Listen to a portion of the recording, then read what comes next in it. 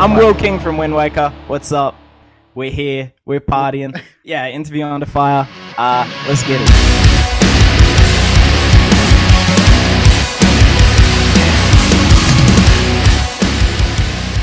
So everyone who's listening, obviously, I'm going to welcome you all back to a new episode of IUF. Sunny here as always. And today I have the honor of speaking with the talented frontman, Will King. Man, Will, thank you so much for joining our IUF series, bro. We are here obviously at an exciting time for you and the rest of the guys over at Wind Waker, right? With the drop of your highly anticipated debut album, Love Language, which is set to release May 6th, right around the corner on Fearless. I want to start things off, Will, by commending you on all the well-deserved recognition this has been getting so far, bro. I mean, especially with those singles that dropped, Beautiful, Lucy, Glow, Superstitious Fantasy.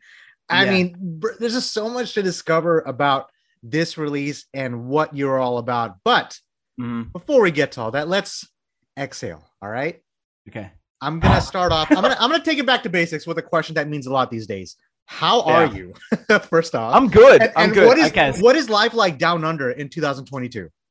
I mean, it's still like pretty weird. I'm sure you you still feel like within the industry, everything is like we're picking up the pieces again. Is everything going to be the same again? Kind of scattered. I always think about that sometimes, Yeah. Like, will everyone come back to a social norm? Because I feel like that amount of time of introspection has completely changed the way people interact socially now. Yeah. I don't know if you've noticed, like, if you've been to any shows, but like people are just so different. Not sure if that's like a bad thing. Like, I think the switch, like the polarity has been changed from like everyone was super external, and then there was a lot of time for like to reflect internally, and now everyone's coming back to learning how to be social again, and that's the dynamic. I feel it at shows particularly has just changed a lot, even in our writing process, because this album we did mostly over Zoom calls and stuff as well. Because we're a DIY band, so everything is done by our drummer Chris. I engineered a lot of the vocals in this room. We managed to get into some Airbnbs and do some stuff, but that was like in the small windows where there were like, restrictions were eased and that sort of thing. But for the most part, like I think it's just everything is it's been different, and I definitely feel mentally more stable because it gave me a lot of time to, spend some time with my family and actually like step away from music. Because 6 to 7 years we were just like gunning at it in the local scene, and it gave us a lot of time to just step back and be like, all right, let's just be mature about like where we want to go. We don't have to worry about like, hitting numbers or anything anymore because the whole scene's dead. Everyone's just inside. This album I think is a lot more true to where we came from, because like I'm in my hometown at the moment. I moved out of Melbourne in Australia back to Coolman, New South Wales in Australia. Yeah. Complete isolated space. And I've just had so much time to just think and take part in some psychedelic substances and just like have, just like shift my perspective there. Are you giving me the thumbs up? That's the way to do it, man. That's the way to do it, bro. Yeah. I feel like a lot of us, we're all of us are still like, I don't know if anything's ever going to change again for the better. I mean, and for the, forever. Cause like, let's say, the next show I go to, you're always going to think about, man, we just came out of a pandemic. It's going to be like that for the rest of our lives. Like, how were you we somehow managed to age 2 years. Yeah. I wonder what it's going to be like for kids, like growing up with masks and stuff. Like their perception of reality is going to be completely different to like, so it's crazy you say that because both of my brothers are teachers, right? Mm-hmm. So my older brother teaches second grade, and then my younger sister, she's graduating high school this year, and her junior year and senior year, she didn't have a chance to experience it like the way we did. They had to wear a mask and they had to do Zoom calls, all these things, and it really makes you become appreciative of like simple thing like going out to a show. At least for me, it was the same way, Yeah. And I don't know if you wanted to add something to that, but Will, you talking about, gunning at this for seven something years, right? Yeah. I Yeah. I want to call out something to you that may be familiar with a lot of people out there. The Legend of Zelda. And the reason why I say that. Stop. Stop. That's it. We're just gonna stop it right there. No. Man, as soon as I saw that, I'm like, okay, it has to be. It has to be. I mean, there's no way, there's no other connection to it besides that. But man, I mean, I can't even dodge that one. It's like, yeah, I grew up in Nintendo 64. Me and my brother fucking fighting over who's player one. I got my N64. I got my Super Nintendo. I got my Nintendo GameCube. I got my Wii, all in the next room. But having said all that, I want to wind the clock back, Will, to 2004, maybe even before that, because for fans and listeners who may not know, okay, you guys are from, now correct me if I'm wrong, is it Wagga Wagga? New South Wales? So Wagga Wagga is the biggest inland city in Australia. Kind of a flex, but it's still there's like not much here. There's like 3 McDonald's and a couple of that's enough. Yeah. But man, it's just important for the us. thing is, I if you could just briefly talk about that, defining moment in your life that led to the beginning of Wind Waker with you, Jesse, Indy, and Chris, and to what it is today, because you guys have been on quite the journey, I imagine. How did you four come together in the end and realize that this is what you wanted to do with your life? Yeah, so that's obviously a question we've been asked a lot of times, so I'll try to switch it up and tell it differently. But that story, like, I mean, is it different each time? It's good.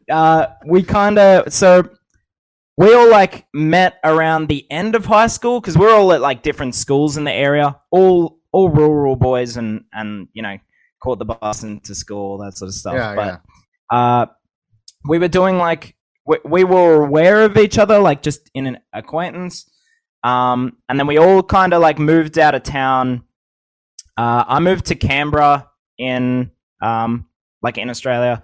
I moved there to do architecture, and I was working in a hotel, just like completely monotonous. I knew like it just wasn't gonna last, kind of thing. And then we all like went to a music festival and saw a bunch of bands. This is before we were like even really that like heavily involved in music or the scene. Like we didn't really know anyone. It was Warped Tour in Canberra. Wow. So Warped Tour was like not even really a thing in Australia. It was like kind of it. They did it a couple of times just to test the waters, and it just like didn't profit well at all. Really? Like, kind of a flop. Yeah. So we saw Tonight Alive and Hands Like Houses, which are Australian acts. Yeah. And we all went back to just the shade, the only shade we could find, and we kind of had this like epiphany moment where we're like, what if we all just took like a year off our jobs just to see like what would happen, kind of thing, like feel it out, because we're all young. We're not going to be able to like get this time to, just kind of piss away time before life hits us. Like, and we were very aware of that. So I ended up moving from Canberra to Wagga, where they were like still at. We'd just jam. We played like, a few pubs. We'd just do covers.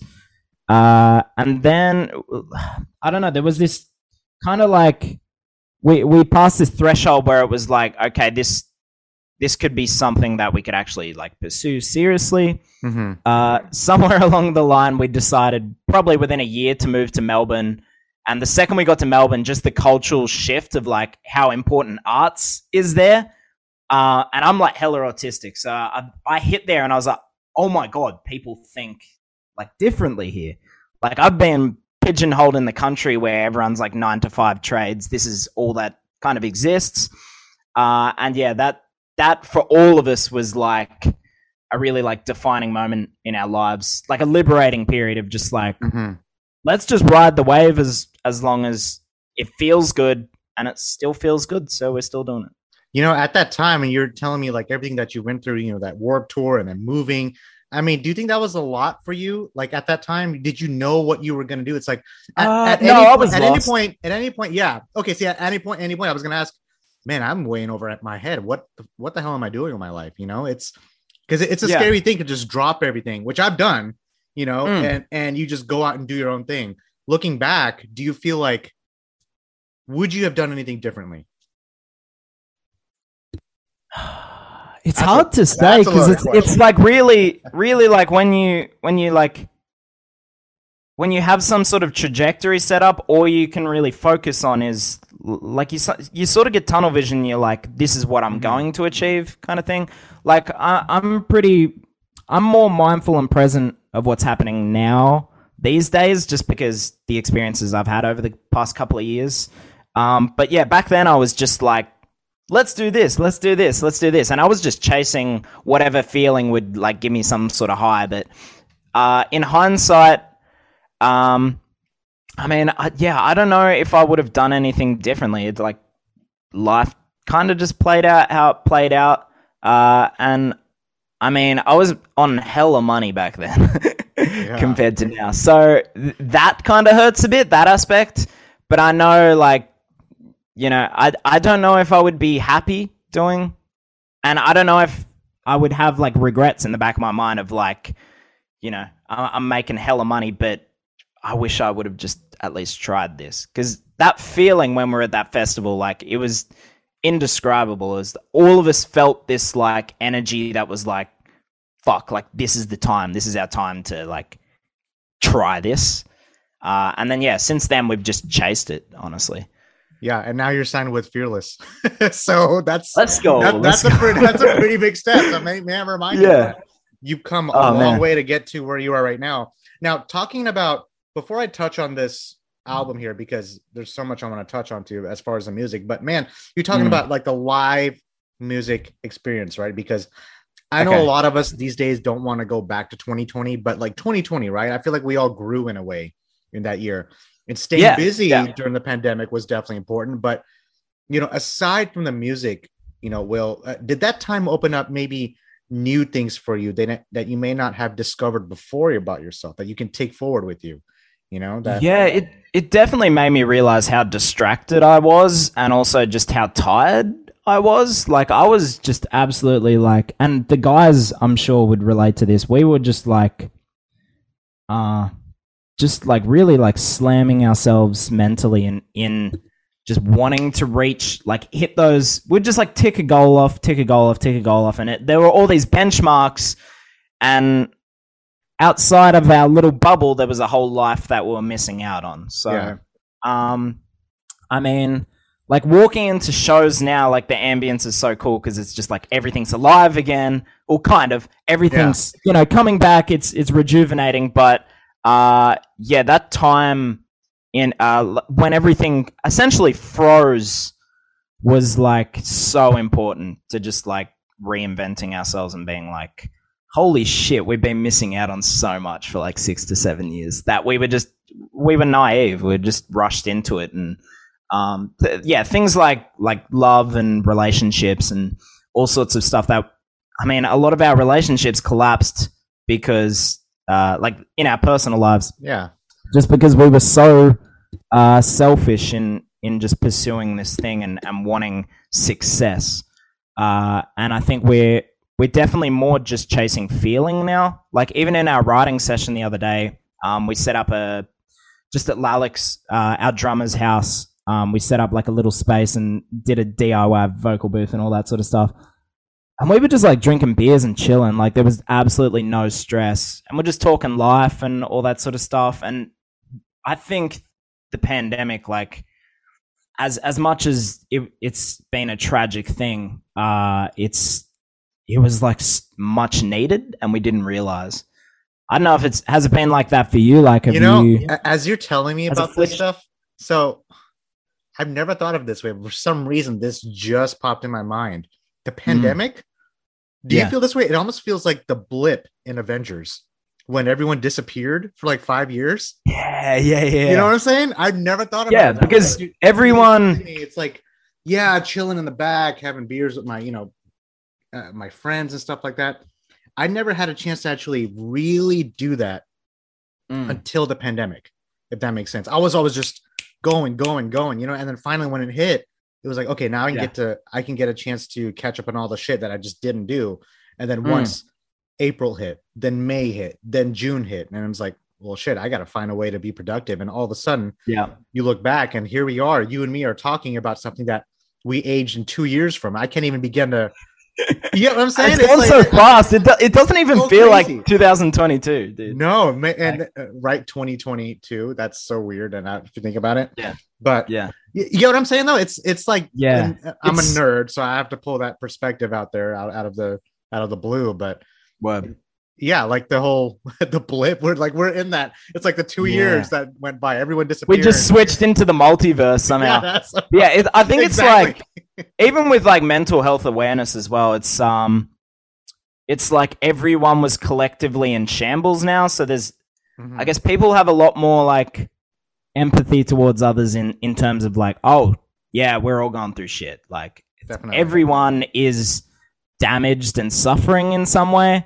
So this time that like everything's coming back, I just feel like people appreciate just the small things even more. Like going out for like a pub feed or like going to get a beer feels so much more of like an event now as opposed to dude. a back then a show was like, I don't know about you, but I was at a show like every week before the shutdown, you know, and now I'm going back to a show again, you know, going to see Herman Lee and Dragon Force this past Friday. It's just, that was an event. Like confetti was everywhere. I'm just looking around and I'm like, this is crazy. Like this used to be like a simple thing. Now I'm really, it's just, again, I sound like a broken record, but it's like, you are really appreciative of what you're doing. And I feel like you are too. And in a way, would you say that you have a newfound appreciation of the live concert experience now, considering you are a performer, you do take the stage, you do for sure that energy that you feed off from the crowd, like it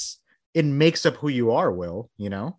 Yeah, for sure. Yeah, definitely. I think like, cause we just did our first shows back and we played a festival as well on New Year's. And how was that? Was that weird at all? Like kind of getting back into the stage? It was like, okay, weird. This is stage right, this is stage left. Okay, I gotta make sure I jump on this part. All right. Okay, you know, something like coordinating between your band. Yeah, I mean, there was still an aspect where, like, you know, that the anxiousness of it, like the nervousness of it all, kind of like overshadowed for a little bit, which is, you know, that's pretty standard for artists. But I do recall maybe midway through the set, there was this moment that like clicked, and I could see it in like Indy and Jesse when we hit like a flow state of just like, oh, everyone's like, we're back kind of thing. There's just such a difference to like singing in your room or whatever to like obviously there's playing in front of a crowd because you're all like creating this moment kind of thing. Like every single person in the crowd is equally important because like if we weren't on stage, then they would just be standing there cheering to nothing. And if we were just on stage and there was nobody there, then it would like, what would it be? So every single person is like a key player in making something out of thin air kind of thing. Yeah. You get what I mean? It's like, it doesn't just appear. It's not like a promoter just types something up and then, oh, a moment is made. It's like things just happen on stage and things happen in the audience, like circle pits and rowboats and all that sort of stuff. It's, I don't know. I've got a newfound appreciation for just like every second, like things just spawn and moments happen. And I want to pay more attention to just like, you know, not losing those moments. Back in the day, I was just about to say back in the day, which is 2 years ago, but like nowadays it's like if I were to make last minute plans, I will do it in a heartbeat because you never know what's going to happen, you know, and I've lost a lot of friends. I've lost friends in the last couple of years, you know, who are no longer here. So I'm sure it's the same way with everyone else, everyone listening to this podcast, with you, your family members, your bandmates. Now, and I feel like we could go that in a little bit further, but man, let's transition, bro, because speaking of being a key player out of thin air, I got one word for you, Will. Toxic. I'm going to give it some context here, okay? For people who have no idea what the fuck I'm talking about. This leads into, and I mean Britney Spears Toxic, all right? Let me be clear. This leads into the debut album Love Language, and you can tell it however you like because this drops on May 6th, the Fearless Records. Now, I want to talk about Fearless Records really quick, because coming out the gate swinging, bro. But man, this makes you label mates alongside bands like August Burns Red, which is one of my favorites. I mean, Ice Nine Kills, Starset, Wage War. They're your label mates, man. You know, I mean, what goes through your head when you hear something like that? What's the feeling like kicking this new chapter, even just the first chapter of the band off with a label like Fearless, man? I'm going to give the floor over to you. I know you're holding it all in. I'm going to mute myself. So yeah. Well, I haven't even had time to process that because like take all the of the time right singles now. have Take been. the time right now. I'll breathe. All of the singles have been 3 weeks apart. Yeah. Which I think is ridiculous. Is that a ridiculous thing? Nowadays, it doesn't. Nowadays, that's fine. Yeah, life is short. Yeah. People man. You got to come out swinging, bro. Yeah. I mean, like being label mates with those bands, we still feel completely disconnected from that concept. No, because really, like we've had communications with. What's that? Y'all are where you belong. Trust me. Thank you. I don't know. It's just not. It's not real yet. I think it'll be real when we start to interact with these figures. Because right now, like we do have we've got a tour coming up with I Prevail and Motionless.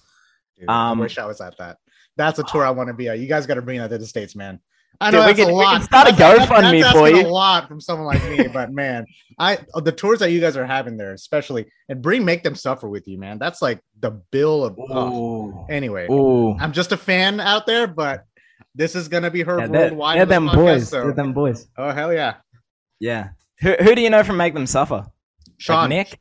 Sean. Oh, Sean. Yeah. Sean was on our show, man, and he's one of such a nice guy, man. I mean, he's lovely, so humble. Lovely. And I know the band has gone through some lineup changes, but man, they're still kicking it. And that was a big part of that record. I mean, I know we're talking about Make Them Suffer here just a little bit. That record helped me get through a lot of 2020, really.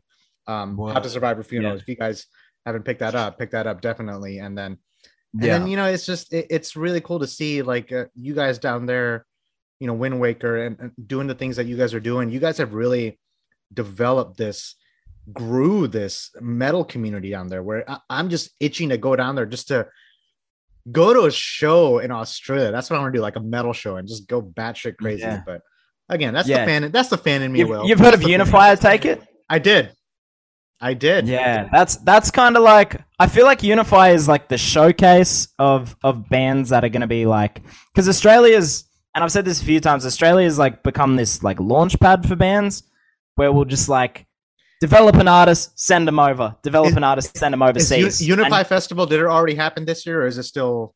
Yeah, it's already happened. Okay, yeah. So is that you know, for our listeners, like Unify Festival, is that the show to be at Australia? I know you guys have Download.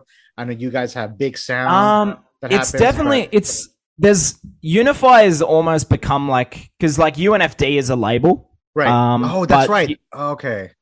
Yeah, but Unify as a community, it's literally like a subculture at this point. Like the people that are involved in like going to Unify and all that, like you'll get to Unify and they'll be like elders. They'll like show you around the campground. These are just like random people, and it's like not overly like moderated, like not like super heavy security. It's just like a really like tight knit community of like-minded people. And yeah, the showcases from bands, like you'll have young bands that you'll just see like climb the lineup, because it's predominantly Australian acts. When they hit the top, it's like you'll just send them overseas, and like, you know, bands like Alpha Wolf, Polaris, like all those bands really grew from. So I can imagine it's almost like kind of like a scouting venture for bands, like people who want to, you know, to be heard around the world. That's where you want to make your debut, you know, like that's where you want to showcase what you're about. 100%. And I'm making a mental list in my head, Will. All right. So when I come down there, that's the festival that I do want to I immerse myself within, you know, the metal culture in Australia, because it is alive. It is well.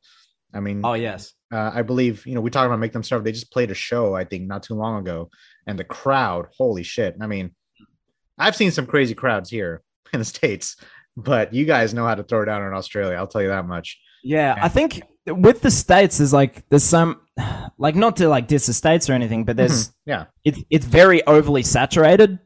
So Very true. Australia, Very true. there's like a handful of bands, and this is what I mean about like developing bands, right? So you'll have like some high level promoters here who like kind of run the show and like some of the radio stations, that sort of thing. They'll like kind of watch a band as that band like kind of grows. They'll really like push them hard, and that is enough to like sort of win over that unify community.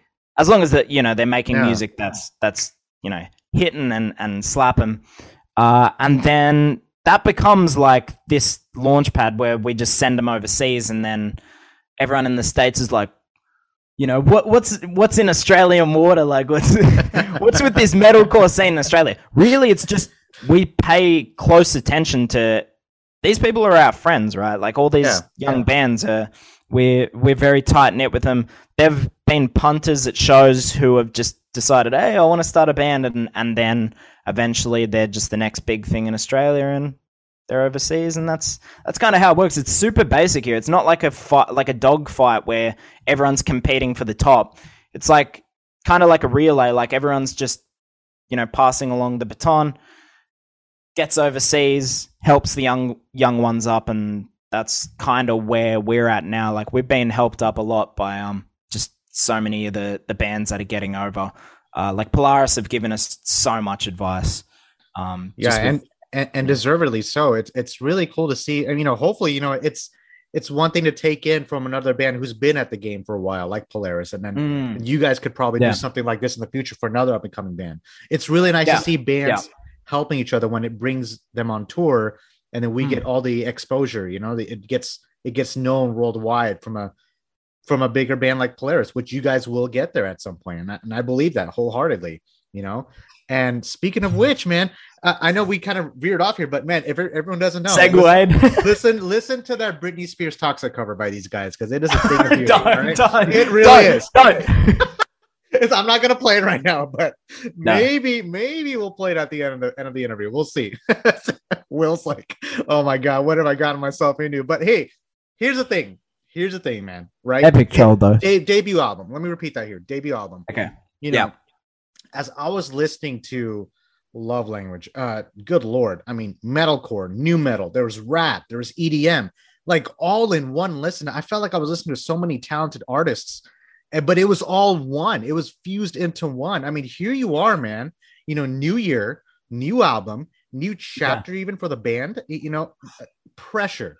Was there any such thing as pressure for you, Will, when you decided to sit down and write this album? No. Considering, I mean, not at all. The pressure honestly came from, and this is like in the pandemic, because we were all separated from each other. Like our writing process for our Empire EP was we're all together and we sat around and we wrote, you know, some metalcore songs, and we're like, yeah, this is sick. Let's put it on a CD, put it out. Like it was literally that simple. This one, we're all off in our own world. So I was off listening to psych music. Indy was listening to like core. Lalik, our drummer, was listening to a lot of EDM and like Grimes and Poppy and that sort of thing. And our guitarist Jesse is just full, just beat down, heavy, like tech, like the it's Faceless, like perfect fusion within the band members. Well, you would think so until you actually get to gluing things together, and then it becomes a lot more difficult. So I would say there was like a surplus of ideas where we would come with just so many ideas that it was like, how do we make this work coherently?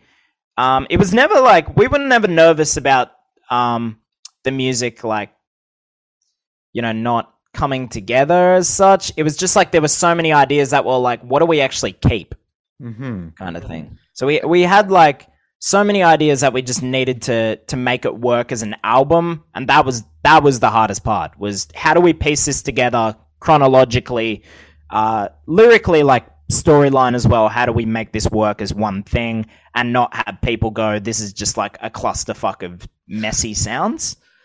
And which I gotta say this, because the flow of the songs, I don't know how you guys did it, but from one song to the next, it was just the perfect flow. I feel like each song also complemented the previous one, and all the way from Lucy to Dopamine. There's some sneaky things. There's some sneaky things going on. That is one song I just kept hitting. I think I broke the replay button on that on my. What, on Dopamine? Dopamine Freestyle. I don't know. That needs to be the next single. All right. Yeah. If that, I don't know what you can and cannot say, but man, from that to Trenches to Hide and Seek, another one of my favorites on that record. These aren't singles, by the way. These are like some of my favorites. I mean, you guys have set the bar here pretty high here, Will. I hope you know that, because there's a lot of genre bending going on. I mean, even I mentioned the other genres, like other genres you had samples, you had loops, you had these electronic tones and synths. It was heavy as hell. Dude, you saying that is what puts pressure on us. So I'm gonna block my ears and just be like, "Oh, this is subpar." We're just gonna end it right there. I wonder how difficult it was to pick out the singles of this album. You know, how did you just sit down and be like, guys, what are we gonna do? Like, how do we present this? How do we build this up? Loaded question, I know, but I think it's an important one. So obviously there were a few that, I mean, not to put the label on this, like, or management or anything like that, but there were a few singles that were, like songs like Lucy, where it was like, this is an easy listening song. This is like something people will play at the gym. Like, it's not over the top, because like a lot of the music is like overstimulated, because we like, you know, intended to write it that way. There's so many different things going on. So a song like Lucy was like, oh, this is an obvious choice for a single, because, you know, people just play it in their car on road trips and vibe out. Some of the songs like Dopamine, it was like, do we unleash this as a single, or is this one of the songs that will just organically pick up? So we chose not to do Dopamine as a single, because we have the belief that it'll just hit the algorithm some way, or like, you know, people will like word of mouth it. Yeah.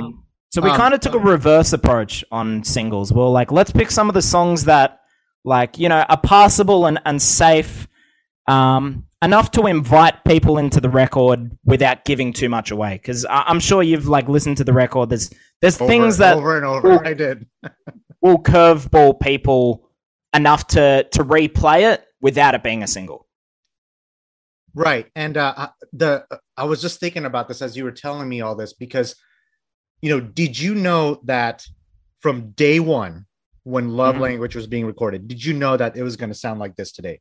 In other words, how much did things change when you first started to where you ended up finishing it? That is a good question. I don't know. I think like the entire process of us writing is, we write like very intuitively, so we don't really come in with expectations at all. Yeah. Like I think we had a fair inkling of where we wanted to go. We wanted like a lot more electronics than our Empire EP. But how that developed was like purely off a gut feeling. We're like, oh, let's ride this wave and see where it takes us.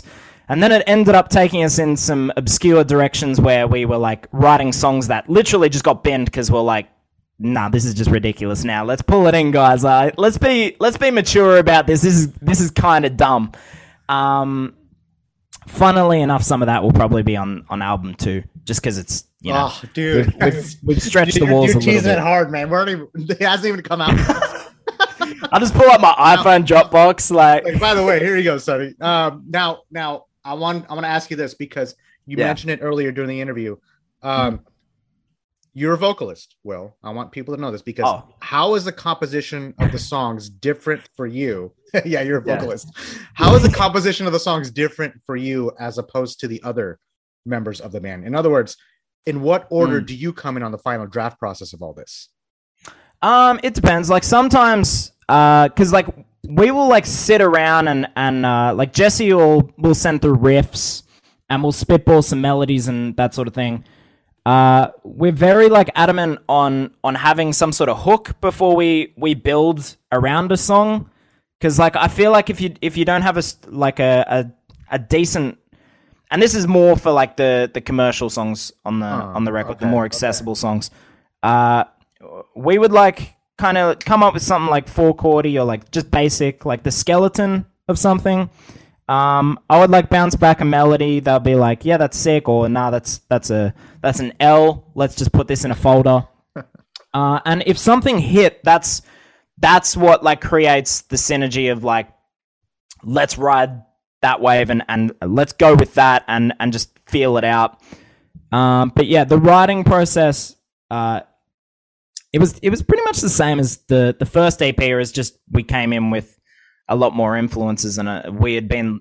I think listening to music was the most important part about this album. Was we had just been listening to.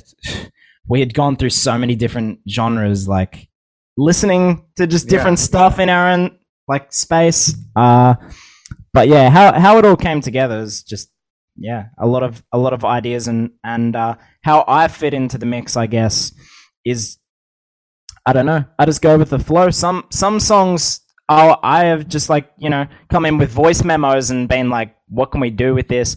Other songs like Dopamine. So Dopamine, I had what was it, like a 2.5?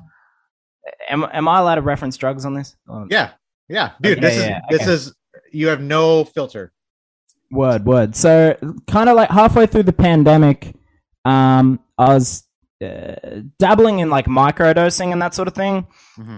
And one night I was like, no, I really want to see what would happen. Like, just because I was watching like Beatles documentaries and stuff on Sgt. Pepper, I was like, fuck it. I just want to see what would happen if I was to drop a couple of tabs and jump into the booth. So I ended up like just putting on a loop of different YouTube beats, maybe for 3 or 4 hours. Like, time dilates so heavily when you're on acid that I was just like, I'd drag them in as MP3s. Just in a row and click record and spitball some stuff. And I ended up waking up the next morning and I was like, oh, there's some actual excerpts here of, like, it wasn't screamed or anything. It was just freestyled. Is this something that you saved on your phone and you just kept like samples? No, something like that. This was like proper, like I would set it up in the session. The actual, oh wow, okay. Yeah. And I ended up waking up the next morning. Go big or go home. Yeah. And I woke up because some of these things were like, I know that I couldn't have written in a state of like, sober consciousness, because I would either be like too nervous or just, there's those like mental blocks where you're like, expectations set in, right? And there were just moments in that sort of post-acid break where I was like, oh, this could be something if I screamed it, or and then I came across that fucking bit in Dopamine. What was it? The inner to inner feel like a badass road, I kill up a kid, down like that bit, and I was like, oh shit. So walk me through this. Like, for example, when you're presenting that verse to the crowd, can you get into that mental state again without the substance? You know what I'm saying? I mean, it's a tricky question, I know, but it's like maybe not as like authentically, but it's I've heard the song enough times that it's in that sort of like those characteristics are now ingrained into the persona of where we're headed. So when I walk out on stage, and I know the other guys are totally like this, we separate into our own worlds like 5 minutes before a set. I come from a place that's like just before I go on stage, I come from a place that's completely separated from I guess being a human, and I just go somewhere else. Sometimes you're just away from everything, pretty much away from everything. You're disconnect where you need to be at that moment in your life, right? And you don't even have to. And here's the thing: don't even worry about explaining that to me. I want you to keep that to yourself, because that is something that is unique about you, Will. And I think that's what makes you special. That's what makes Wind Waker's sound even more unique, because you have that, and kind of have that mystery where you keep that to yourself, and it's like, okay, this is where I belong. No one's gonna know about this. This is the way how I do things my way. And I feel like that also kind of gives you that edge you need when you actually go out to the stage and do your fucking shit out there, What? You know what I'm saying? So I feel like, Yeah. like I'm feeling a lot of energy right now, man. I need to see you guys live. Now we need to get you Do on you this. play music, Sonny? I play violin and bass. Hey. So I come from a music-oriented Nice. family. Both of my brothers are drummers. My mom is actually a recording artist from back home. She's a singer. I'm from Yeah. Bangladesh, by the way. So I moved here into the States in like the early 90s. And then my Right. sister is a viola player. So yeah, it's just ingrained in our bodies, man. So and Yeah, it's the coding. And here's the thing. I have my own this may sound cheesy, but we all have our, what do you call it? Our own realm, so to speak, that no one is able to reach, no matter how the fuck you try. Yeah, it's untouchable. No matter how the fuck you try to explain it to other people. And that's why I want, I'm repeating myself, this publication is about finding the authenticity within my guest. It's not just another interview, right? That's why I want to give you the chance to talk about that, because I feel like that's what makes each person I talk to unique, because I'm hearing that within your compositions. I'm hearing that within your lyrics. I'm hearing that within every second that passes on Love Language. I feel like it's this is all being a front. Yeah. I'm acting right now. Oh. I'm out. Yeah, I'm out. Fuck this. Well, yeah. Okay. I appreciate that, though, dude. Like that, you're not just like spitballing. Like that's that's kind of like what I worry about when I go into these sort of situations, like interview type stuff. Is like that they're just gonna give me like.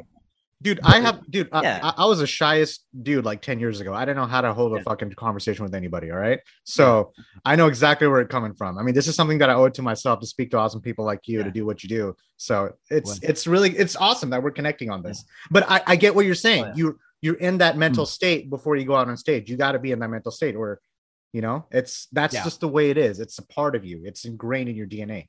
Now, between writing and structuring the songs and then the production process, I know you talked about how you guys took a part in the production. Keep all this in mind as I'm asking this. Let me know if you're acting at any point. But the lyricism throughout this album, okay, I feel like this is important because the bulk of it centers around adolescence, identity, belonging, nostalgia, death. Especially at a time like today, man, I feel like it really resonates with a lot of people. You have a song like Beautiful, for example, right? The single. And that is about how it would feel to be someone or something else in what is obviously very much a chaotic world to exist in right now. And then you have a song like Lucy, which is about your first psychedelic experience, which occurred, I have the date right here, January 1st of 2019. Themes and concepts, all that in between. Is that a big component to songwriting for a band like Wind Waker? I think, it's slowly bleeding in because, like, I guess a lot of the way we used to write would come in just with all this energy and would try to write something that we thought was hype, which, I mean, writing something that is hype is in the sense of it being like, catchy or whatever. That just stems from the stuff that you're digesting and the stuff you're listening to. So everything that like comes out is like, even just like watching movies and stuff like that, all of that like hype is things that you're trying to translate from what you've heard or what you feel. So I don't know. I don't know how to answer that question. We need to like hang out. Like, you know what I'm saying? Like, I feel like we need to hang out. We need like a drink or something like that. We're getting really like philosophical here, but I wanted to ask. I don't want to go down the rabbit hole. Like, no rabbit holes, man. Here's the thing. I was going to ask you this. Talking about the songs. Do you ever fall into that trap, Will, where you go back and listen to the songs and you be like, "Shit, I should have done it this way." No. Really? No. That's great. No, and okay. We're all like this.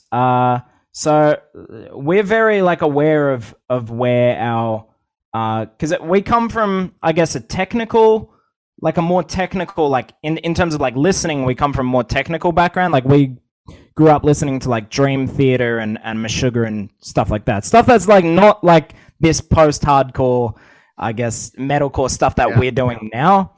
No idea how that came about, but I don't know. It's we're. I don't know. I don't know how to answer that question. Yo, I've been putting you on the spot this whole conversation. Yeah, I know. These are like really curveballing me. You asked for it. You like curveball. Yeah, I know. It's like curveball after curveball after curveball. Yeah. But that I feel like that's a good thing. You know the song is done in a way. Like when you go back and hear a song like Beautiful, it's like, okay, I sung it the way I wanted to sing it. I didn't want to like you perform it in the booth, right? Well, we just commit to it, like and then you take it on the stage. On the spot, we commit. Yeah. But I don't know if like we listen to it. I mean, there have been times where I've been like, like on a technical level, I've been like, yeah, that could have been done better. But I don't know if that necessarily like sabotages the song for us. Like we don't like listen to it and be like, oh shit, like this sucks now because of that. It's more so like, oh, next time these are more in production aspects, which is why it's difficult to answer that question, because it's like, yeah, there's definitely things that I would fix, but in committing to a sound, we definitely like will commit to something and move on because we know that it's like it's relative to the moment. Like it's capturing. It's almost like taking a photo or something. It's like that's just where we're at technically and in our abilities, and we'll just capture that. Yeah, like vibe on the spot. That is a very good perspective to look at it that way. And you mentioned it. Yeah, I could have switched things around on this song, but let's put it for album number 2. That's where the ideas come in. And I always wonder how much of or it just gets banned. How many songs were kind of just put onto the side that didn't make the album cut. So I was wondering about that. I'm gonna finish up this conversation here with this question here, because I feel like this is. How long have we been going for, by the way? Almost an hour, man. Man, that went fast. I'll wrap it up. I'll wrap it up here. I promise. You're good. But man, as you're telling me about your experiences, whether it's with your bandmates, whatever it is that you take to get yourself within that mind state, whatever it is that you take, I don't care what it is. Yeah. Would you see Love Language as a snapshot of where you are in a certain time in your life looking back? Even your EP, for example. It was, all of the releases and I feel like it's like this with most artists. It's indicative of the time. Like it's a snapshot of like their mental state at the time, like a diary. Which is why I mean, like in terms of authenticity, you can't really go back and like, I mean, you can go back and shit on your old work or whatever, but it's to the audience, that's like something that they can like take and run with, and it means something to them. So it's not even relative to time to the audience and listeners. Like they can stumble across something 10 years after it's released and it means something to them. It's new, it's fresh. Whereas to us, it's like you'll listen to something old and you'll be like, like we weren't very good. And like, yeah, I think it's definitely, the music is a snapshot. Love Language in itself is a snapshot of where we were at the start of the pandemic and during, and then some of those, some of the ambient moments or the interlude type stuff was how we like glued it together and went, all right, let's just wrap this up and make it, feel good, because all these elements together are just going to be like this dark mess, because there is like a lot of darkness on the record alongside the playfulness. So gluing all that together is like, yep, this is where we were at, and yeah, we're already into writing now, so we're doing some new stuff, and hopefully it won't be too far off. We'll follow it up quick, but yeah. Man, I'm looking forward to it, and I'm really excited to see where you go from here, man. And from the truth, from what I'm saying, you've experienced plenty already in your career, Will, and then some. So, and it's almost like a proud moment for me as a fan to see where you guys started to where you are right now, signing with you're in good hands with Fearless Records. Let me just tell you that up front. Okay? Oh, they're great. And it's just the beginning, man. And again, coming out the gate swinging, you guys are doing that. And Man, Yeah. I hope you guys do get a chance to come to the States, and hopefully we can do one of these interviews in person with you and the boys. It'd be really cool. I Yeah. miss Oh, is doing that those something in you do? person, man. Yeah, we do interviews in person. Nice. Yeah, that nice. usually when they come to Yeah. Dallas, we do it actually in front of the venue. It really looks cool. So that's Sync what, brew. that's the one thing that we missed during the pandemic was that these interviews are cool, the virtual interviews, but it was really But more you've just about, had to adapt. and for everyone knows this, but reason why we call ourselves Interview Under Fire, we would give you chicken wings and we would go hot sauce level higher with each question, with each topic we're talking about. That's what we call ourselves. That Sean Evans yeah. style. So now, and we make our own hot sauce. By the way, we have our own staff. We make our own hot sauce: Ghost Pepper, Carolina Reaper, Ghost Chili. I can't eat that shit anymore, but we'll do it. I'll do it for you guys. All right. So it's gonna be a hell of a time. So now, let's finish this off with that surprise I was telling you about. Oh, All right. I'm You're not getting ready. nervous. I'm Don't not get ready, nervous. man. Don't get nervous. All right. Here's what I do. Ah! I'm gonna do something fun here. yeah. We've been serious, man. Let's tone it down. All right. We're gonna do something here called the lightning round. I'm gonna go down the list. I'm gonna ask you one or the other. You just have to think quick on your feet. Okay. Okay. All right. Here we go. What's the capital of Australia? Canberra. All right. That was a test question. Green or blue? Blue. Vegan or meat? Middle. Somewhere in the middle. I was a veggie for a bit. Now I'm back to meat. I'll probably go back to veggie. I'm in the middle too. Coffee or Yeah. tea? Yeah. What was that? Coffee or tea? Coffee. Yeah. Cats, Hell yeah. cats or dogs? Cats. Game of Thrones or Lord of the Rings? Lord of the Rings. Hell yeah. Oh, didn't even hesitate. Pizza or barbecue? Pizza. Climb a mountain or jump from a plane? Jump from a plane. Country no or parachute. country or hip hop? Hip hop. All right. If you were to spend one day in the world of the last video game you played, where would you be, and would you survive? That was a loaded question. Can you give me that one again? Yeah. I'm piecing together the video game. If you were to spend one day in the world of the last video game you played, where would you be, and would you survive? I would be in Dark Souls, and I would not survive. I would be in Elden Ring. I definitely would not survive. That game has consumed my life. I don't know if you played it yet, but good lord. Is that a normie game? I keep seeing memes everywhere of that game. It's like, have you played Skyrim? That's like the only game I can compare it to. It's like that, but it's like it's turned up a notch, bro. Like I'm like, what am I doing? Dude, I played 15 hours of that game like the first week. Yeah. I accomplished nothing. That's how crazy it's been. Now it's like, as in you died a million times, or you were just like, I'm just lost. I don't know what I'm doing. I don't know what to do with all. There's just so, but that's the thing. It keeps you going back to the game, and once you want to figure out what's going on. But shout out to Elden Ring. So if you want to play it, just a warning. Make sure you have nothing planned for the next week or so or month. Hey, let's get sponsorships. Or we, shout out to Elden Ring if you guys are hearing us. All right. Halloween or Christmas? Well, we don't really have Halloween here, so Christmas. Oh, Christmas. All right. LA or New York? Never been to either, but I hear LA's popping. All right, so LA it is. All right, this is a funny one because of what happened recently. Will Smith or Chris Rock? Oh, come on. No. Shit. I mean, they're both fucking mentally unhinged right now, so I either. All right, would you? I can't answer that. No, I can't answer that. I don't. Would you rather be able to move things with your mind or know the future?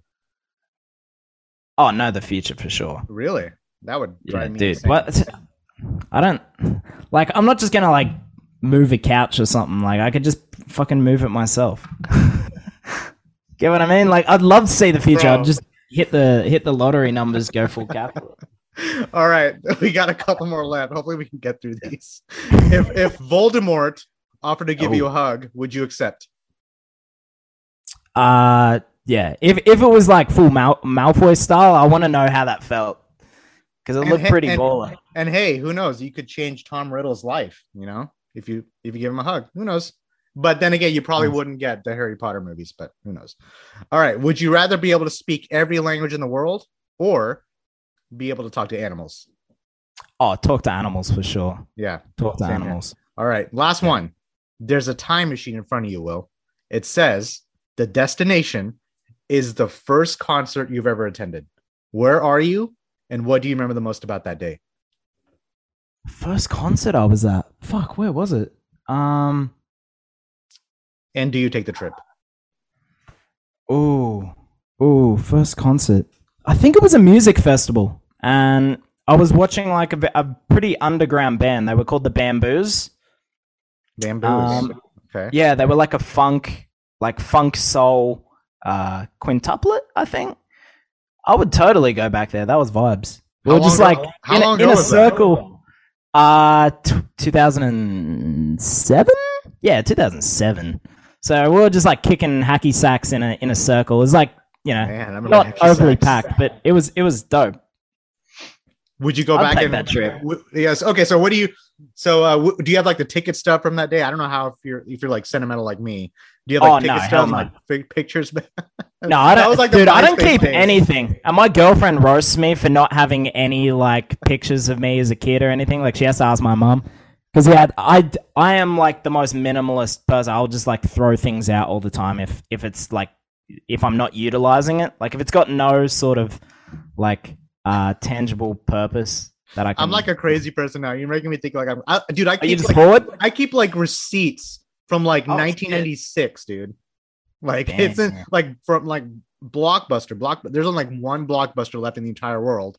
But that's where you would rent movies. I mean, that could make you some coin. That's probably smart. Maybe, but it's like, it's like, do you want to keep that for myself? Because, I always like to look back on certain things in my life. But anyway, but that's cool, man. The Bamboos.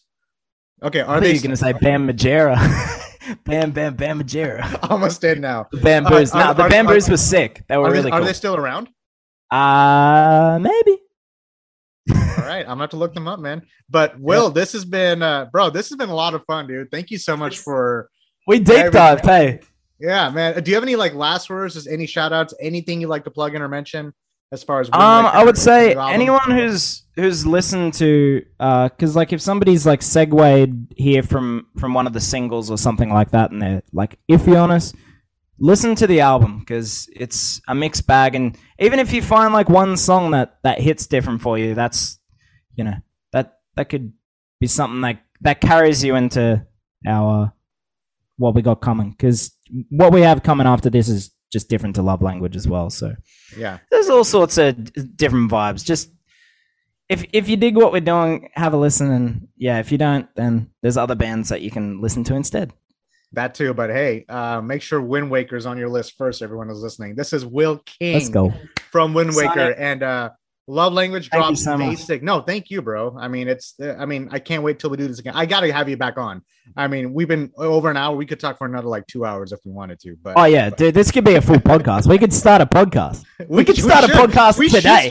Yeah, right now. This is our podcast. Making money moves. I don't have a name for it, but I feel like you guys are good with names with the whole Legend of Zelda. I'll leave you with the name, but yes on the podcast. And speaking of podcasts, this is also heard on every podcast stream out there. Choose your streaming service, whichever you want. Check us out on interviewonfire.com. And do me and Will a favor, everyone, buy the record, because the bands can't do it without your help. It goes a long way if you just buy the record, especially with what's happened in, the last 2 years. Bro, I still buy records that's sitting in the corner of my room. All right. I'm very old fashioned like that. I like the hard copy. And hey, you don't take pictures. It's tangible. It means something. It really does. And a lot of hard work went into that piece that's sitting in your room. You can look back on it, and I feel like it's like a time machine almost looking back. We talk about our time machines, right? What? But man, Will, stay safe out there, man. In Australia, dude, have a great release. We'll keep in touch, man. I'll keep you posted once this podcast. Have a great day. Are you having Easter right now? Is this Easter Monday for you? Yeah, this is Easter Monday. It is 9 p.m. So I am gonna get some food. I have not eaten since in like 9 hours. I am starving. It's just nonstop for me, bro. But man, come to Texas, dude. We we gotta have some barbecue. I'll help you guys book a show here. Okay, just keep in touch. And hit that brisket. Oh, dude, are you kidding me? Dude, I'm going to get you the perfect brisket for this. We'll do the interview with the brisket on the plate, all right? With you, right. Jesse, Indy, or Chris, whoever wants to do that. We'll get the drinks and you get the brisket. It's a deal. That's how it goes, man. All right, well, stay safe, brother. Much love, brother. I'll talk to you next time, all right? All right. Peace, buddy. Bye.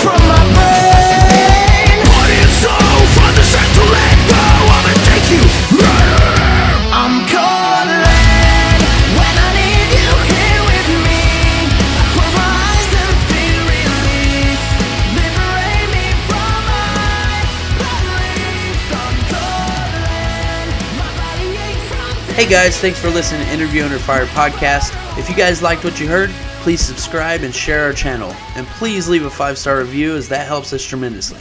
If you'd like to check out more, visit www.interviewunderfire.com or our social media channels on Facebook, Instagram, and YouTube.